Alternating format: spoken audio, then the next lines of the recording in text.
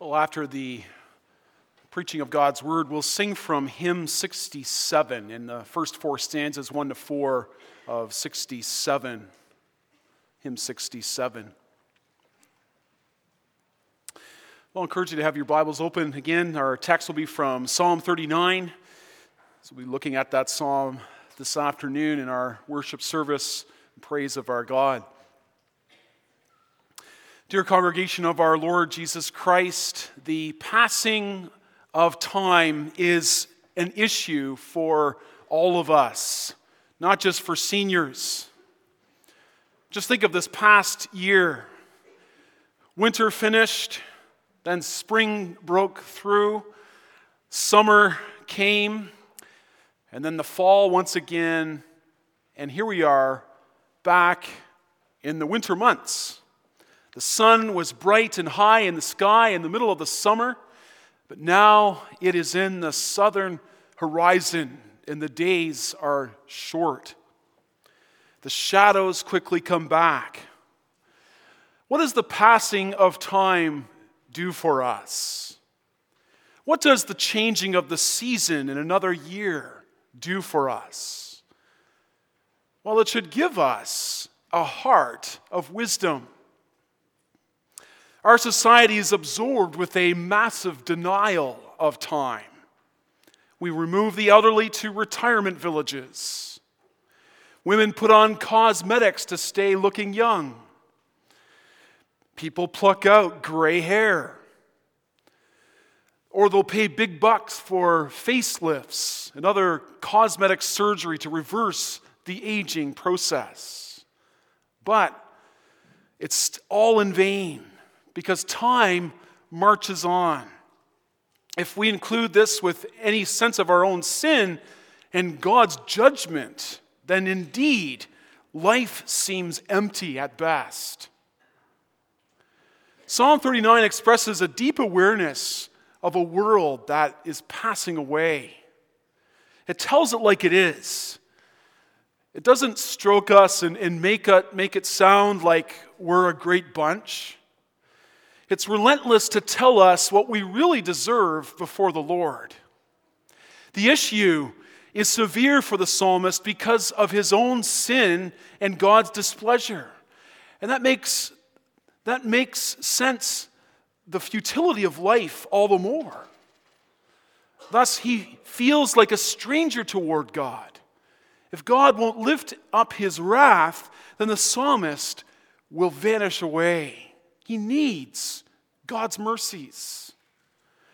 This is the kind of psalm that we have to read frequently because it brings blessing to the heart.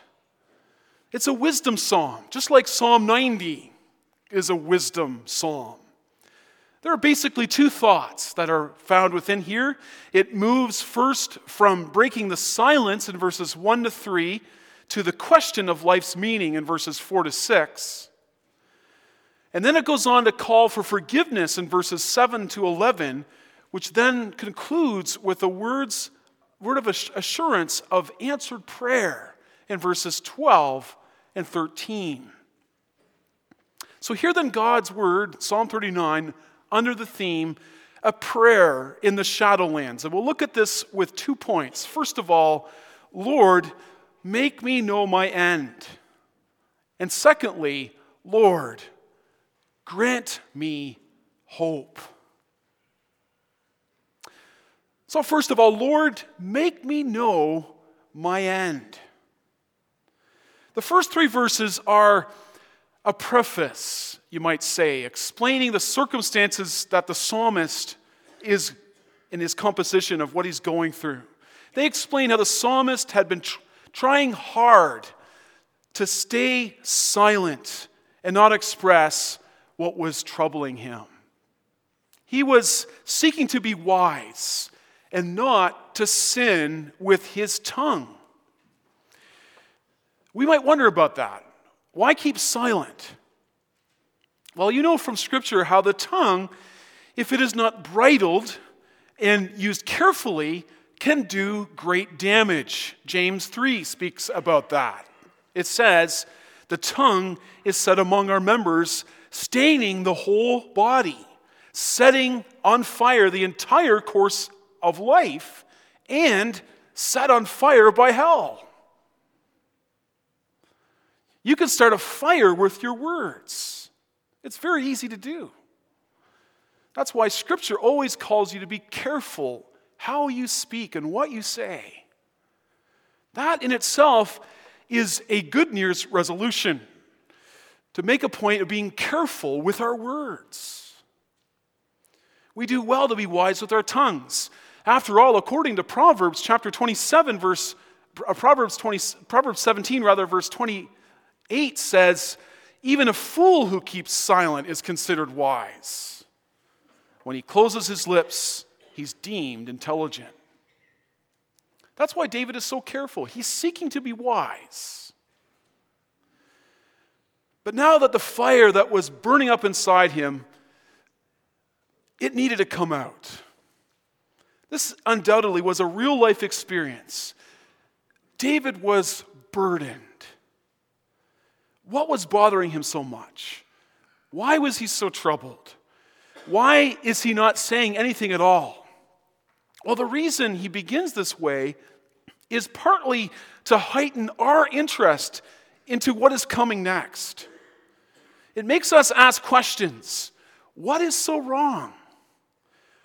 What is he going through that is making him suffer so much pain? And verse 3 says, my heart became hot within me as I mused, or while I was murmuring with meditation, the fire burned, and then I spoke with my tongue. Well, there are a number of things that this teaches us, some things that have already been stated. One is, we do have to be careful about what we say. That's very important. We do sin with our mouths. And thus, number two, it's better to be silent than to say things that can be used against God by wicked people. It's not wise to be anxious to share grief with the ungodly, he's saying here. And number three, we must come to God with our troubles. We must speak to him. Philippians 4 says, do not be anxious about anything, but in everything, by prayer and supplication, with thanksgiving, make your requests known to God, and the peace of God, which surpasses all understanding, will guard your hearts and minds in Christ Jesus. So David's silence turns to speech. Like an emotional torrent, he cannot contain himself. And we see what he says when he opens his mouth in that prayer, verses 4 to 6. Notice those words once again. He says, O Lord, make me know my end, and what is the measure of my days? Let me know how fleeting I am. Behold, you have made my days a few handbreadths, and my lifetime is as nothing before you. Surely all mankind stands as a mere breath. Surely a man goes about as a shadow. Surely for nothing they are in turmoil. Man heaps up wealth and does not know who will gather. The questions that have agitated David's heart are now addressed to the Lord. And what are they?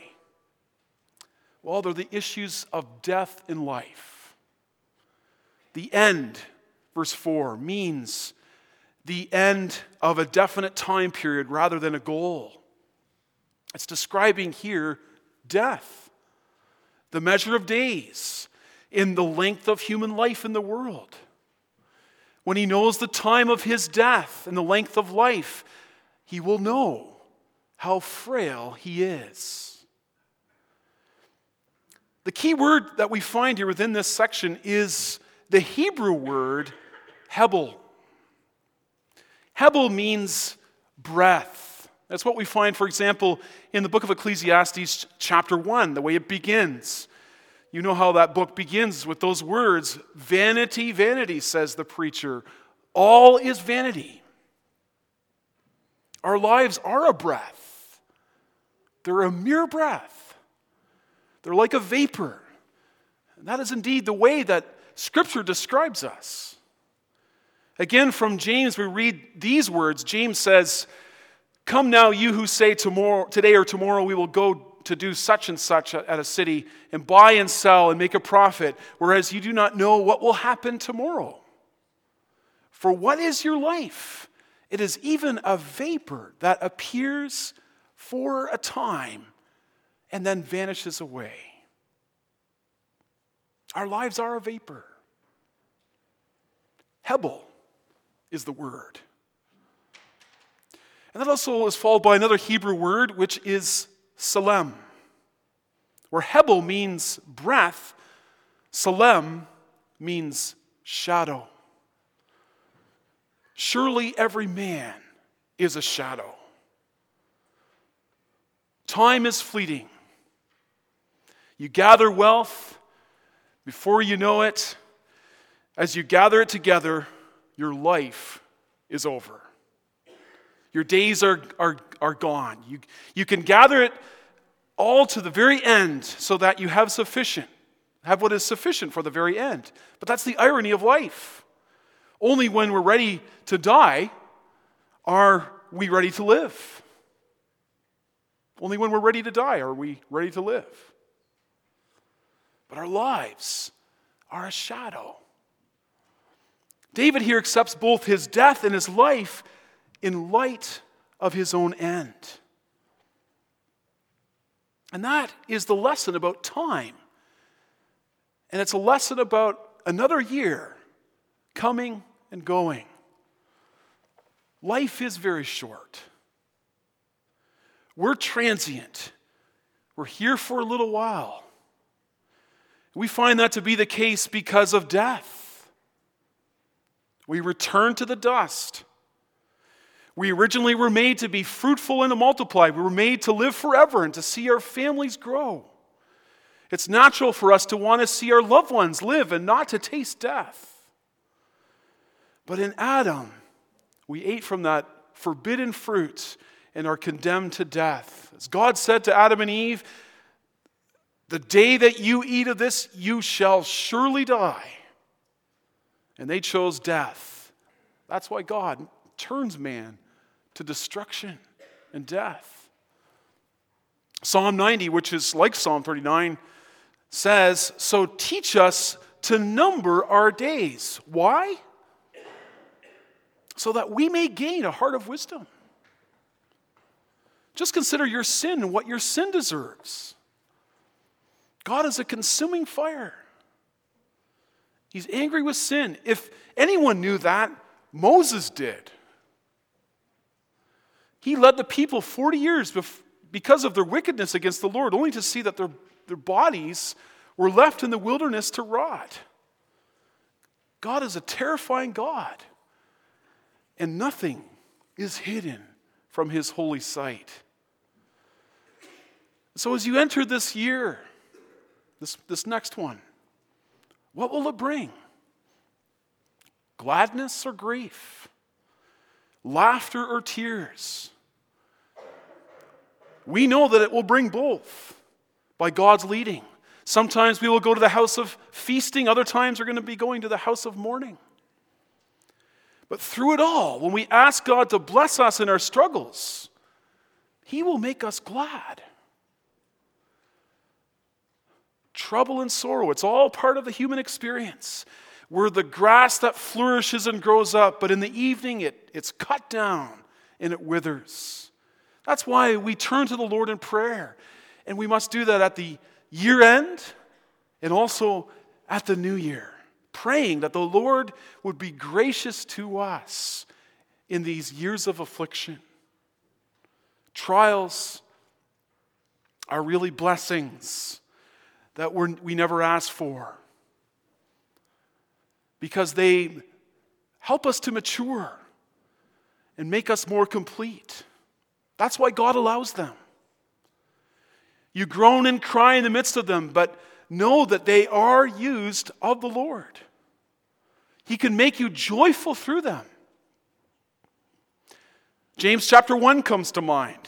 "Consider it pure joy, my brothers, whenever you face trials of many kinds, because you know that the testing of your faith develops perseverance. Perseverance must finish its work so that you may be mature and complete, lacking nothing. How do we handle life when things threaten our well-being? We must turn to the Lord and pray for His help and strength. We say that the joy of the Lord is our strength. We pray, Lord, make us glad according to the days in which you have afflicted us, in the years in which we have seen evil. Help us, Lord. Help us to carry on with your strength when we don't know what is ahead of us, nor do we know what the future might hold. And we also need to pray that we might find satisfaction in the unfailing love of the Lord. Alexander Maclaren wrote, "The only thing that will secure lifelong gladness is a heart that is satisfied with the experience of God's love." What an encouraging word that is. We can only find our satisfaction in Jesus Christ. As Augustine once prayed, you made us for yourself, and our hearts find no peace until they find rest in you. We don't know what tomorrow might bring. We don't know what this year has in store for us, but we can pray that God's mercy would be upon us. As one Puritan prayed in his prayer for the new year, he said, "I bless you that you have veiled my eyes to the waters ahead. If you have appointed storms of tribulation, you will be with me in them. If I pass through tempests of persecution and temptation, I shall not drown. If I am to die, I shall see your face sooner. If a painful end is to be my lot, grant me grace that my faith fail not. If I'm to be cast aside from the service I love, I can make not stipulation. Only glorify yourself in me, whether in comfort or trial, as a chosen vessel, ready always for your use." May that be our prayer. A prayer that God's mercy would be upon us all our days. Mercy for each moment. Mercy for those trying times. Mercy to handle what the Lord may put on our plates. Mercy for the dying hour. Because that's what we need. The mercy of the Lord. Well, brings us to what we see secondly within this psalm and his prayer, which is, Lord, grant me hope. This we see in the second half of the psalm. When David acknowledges that his hope is in God, he's ready to deal with the Lord. First, he prays that the Lord would deliver him from his transgressions. Transgressions are the moral violations of God's will. They are the acts of rebellion or law-breaking. For God to deliver David would require God to forgive him. That's what David needs more than anything else, just like we need that. Forgiveness. There's also a realization here of God's chastening hand upon him. We see that especially in verse 9. Note those words there. He said, I am mute. I do not open my mouth, for it is you who have done it. Verse 10. Remove your stroke from me. I am spent by the hostility of your hand. This gives us a little bit more insight into why he broke his silence and why he turned to the Lord in prayer. He was being corrected by God. The Lord was rebuking him in some way. He's being corrected. He was being made aware of how transitory life is. And life is like that. It's full of transitions. Health can leave us. Our illnesses and weaknesses remind us of our mortality. We become aware again and again of how short life is. Listen to how Job expresses this in Job chapter 7, verses 17 to 21. He says, "What is man that you should exalt him? That you should set your heart on him? That you should visit him every morning and test him every moment? How long?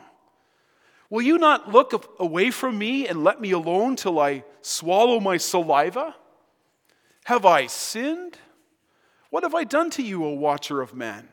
Why have you set me as your target, so that I am a burden to myself? Why then do you not pardon my transgression and take away my iniquity? For now I will die down in the dust, and you will seek me diligently, but I will no longer be." Can you understand that as well? Can you see how Job is asking the questions? Can you perceive how the question arises from the fact that we are so small and God is so great? Can you admit that you're a mere creature of today, while God is of all eternity past, present, and future? If you do, then you realize what the Word of God is saying. There are many mysteries to life. We ask questions, and we receive no answers. We seek the Lord, but can we make sense of it all? The answer is that the very paradox of our human existence is that we have been made for eternity. We've been made to be eternal creatures, and we have been made for God Himself. We have been made to have perfect fellowship, so that no matter what we're dealing with now, even if it doesn't make sense to us, all that happens to us now has an eternal value. It brings us back to the truth of verse 7, where David says there, "My hope, Lord, is in you. You are my lasting hope, and I look to you for meaning," David is saying. "For nothing else does, for everything else is passing. You alone are eternal, and you made me for lasting fellowship." And again, it reminds us of the words of Psalm 90. "And let the beauty of the Lord be upon us." Let the beauty of the Lord be upon us. Perhaps that seems a little bit of an odd thing to say.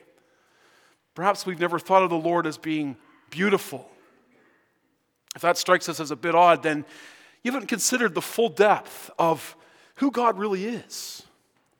Of course, we have to understand that what we mean by the beauty of the Lord, God is not a creature. He's not like His creation.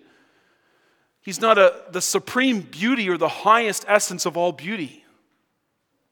That's why the church fathers, men like Augustine, used to describe the beauty of God as if He is the supreme essence of His creation. But biblically speaking, when we pray that God's beauty would rest upon us, we're praying that we might take on His character. His beauty is seen in who He is. Like David says in Psalm 27, verse 4, "One thing I have desired of the Lord, that will I seek, that I may dwell in the house of the Lord forever. All the days of my life, to behold the beauty of the Lord." He desired to know God personally in an intimate way by seeing God and knowing Him and His character. All verses 12 and 13 contain the Psalm's final petition. Note the words of verse 12. He says, "Hear my prayer, O Lord, and give ear to my cry. Hold not your peace at my tears, for I am a sojourner with you, a guest like all my fathers. David considers himself a pilgrim. He's a stranger in a strange land. He's not a permanent resident. And it brings out that truth so often conveyed to us, that this world, it's not our permanent home. That's the concept that we find in the Old Testament. Abraham is a great example of this. He was a stranger in a strange land. He was promised the entire land of Canaan, but he didn't own a bit of it except for the grave for his wife Sarah, the cave of Machpelah. And it's the same concept today in the New Testament. For instance, we read in 1 Peter chapter 2, verse 11, it says, "Beloved, I urge you as sojourners and exiles to abstain from the passions of the flesh, which wage against your soul." It's appealing to our citizenship. It's not of this world.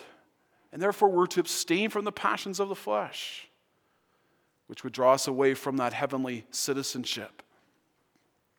Hebrews 11 says the same thing. Hebrews 11, verse 3. "These all died in faith, not having received the promises, but having seen them afar off, and were persuaded of them, embraced them, and confessed that they were strangers and pilgrims on the earth." That's what it was like for the Old Testament saints. They were pilgrims in this world, but lived by faith in the Lord.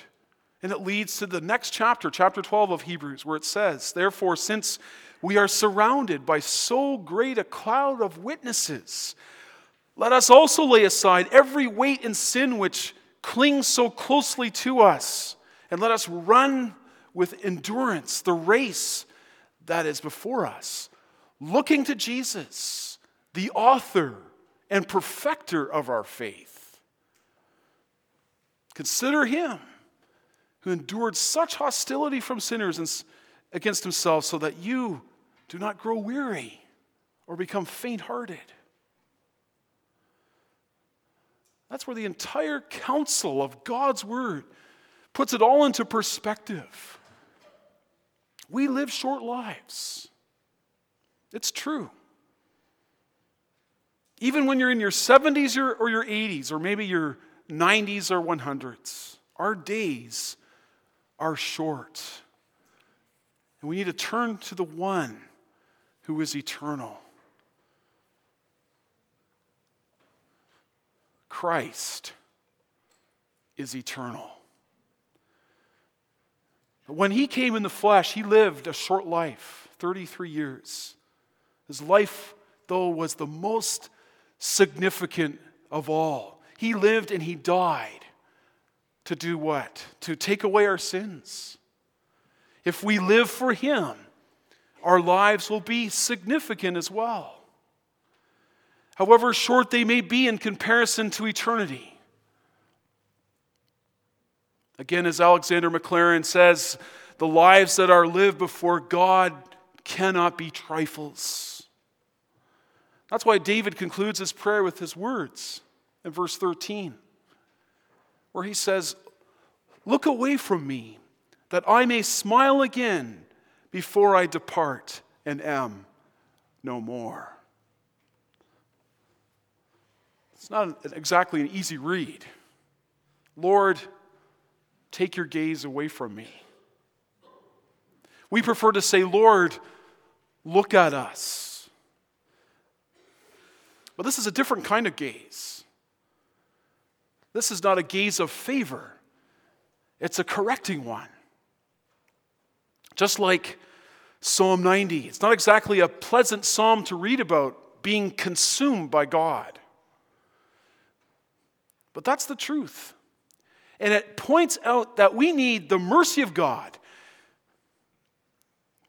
We can make an illustration about that just in the fact that we're here today, or that you woke up this morning. It was his mercy that you woke up this morning. because his judgment should have killed you last night. You don't deserve to survive through the night. Since God is just, we deserve to be struck down, but God is merciful. He's taken away the plague against us when and only when we put our trust in Jesus Christ. And that's essentially the same prayer. Lord, we need the gaze of your mercy, not the gaze of your wrath. We need the look of your love, not the wrath of your anger. That's why we need to turn to God again in the new year, asking for his favor to be upon us. For in Christ, your life isn't a mere vapor. In Christ, your days are not just merely a shadow. In Christ, your end has a purpose, and it is found in his beauty and in his power. And therefore, in the year 2020, may the Lord be your perfect vision. May he give you a perfect 2020 vision as you look to him. And may all glory be to God the Father, God the Son, and God the Holy Spirit. Amen.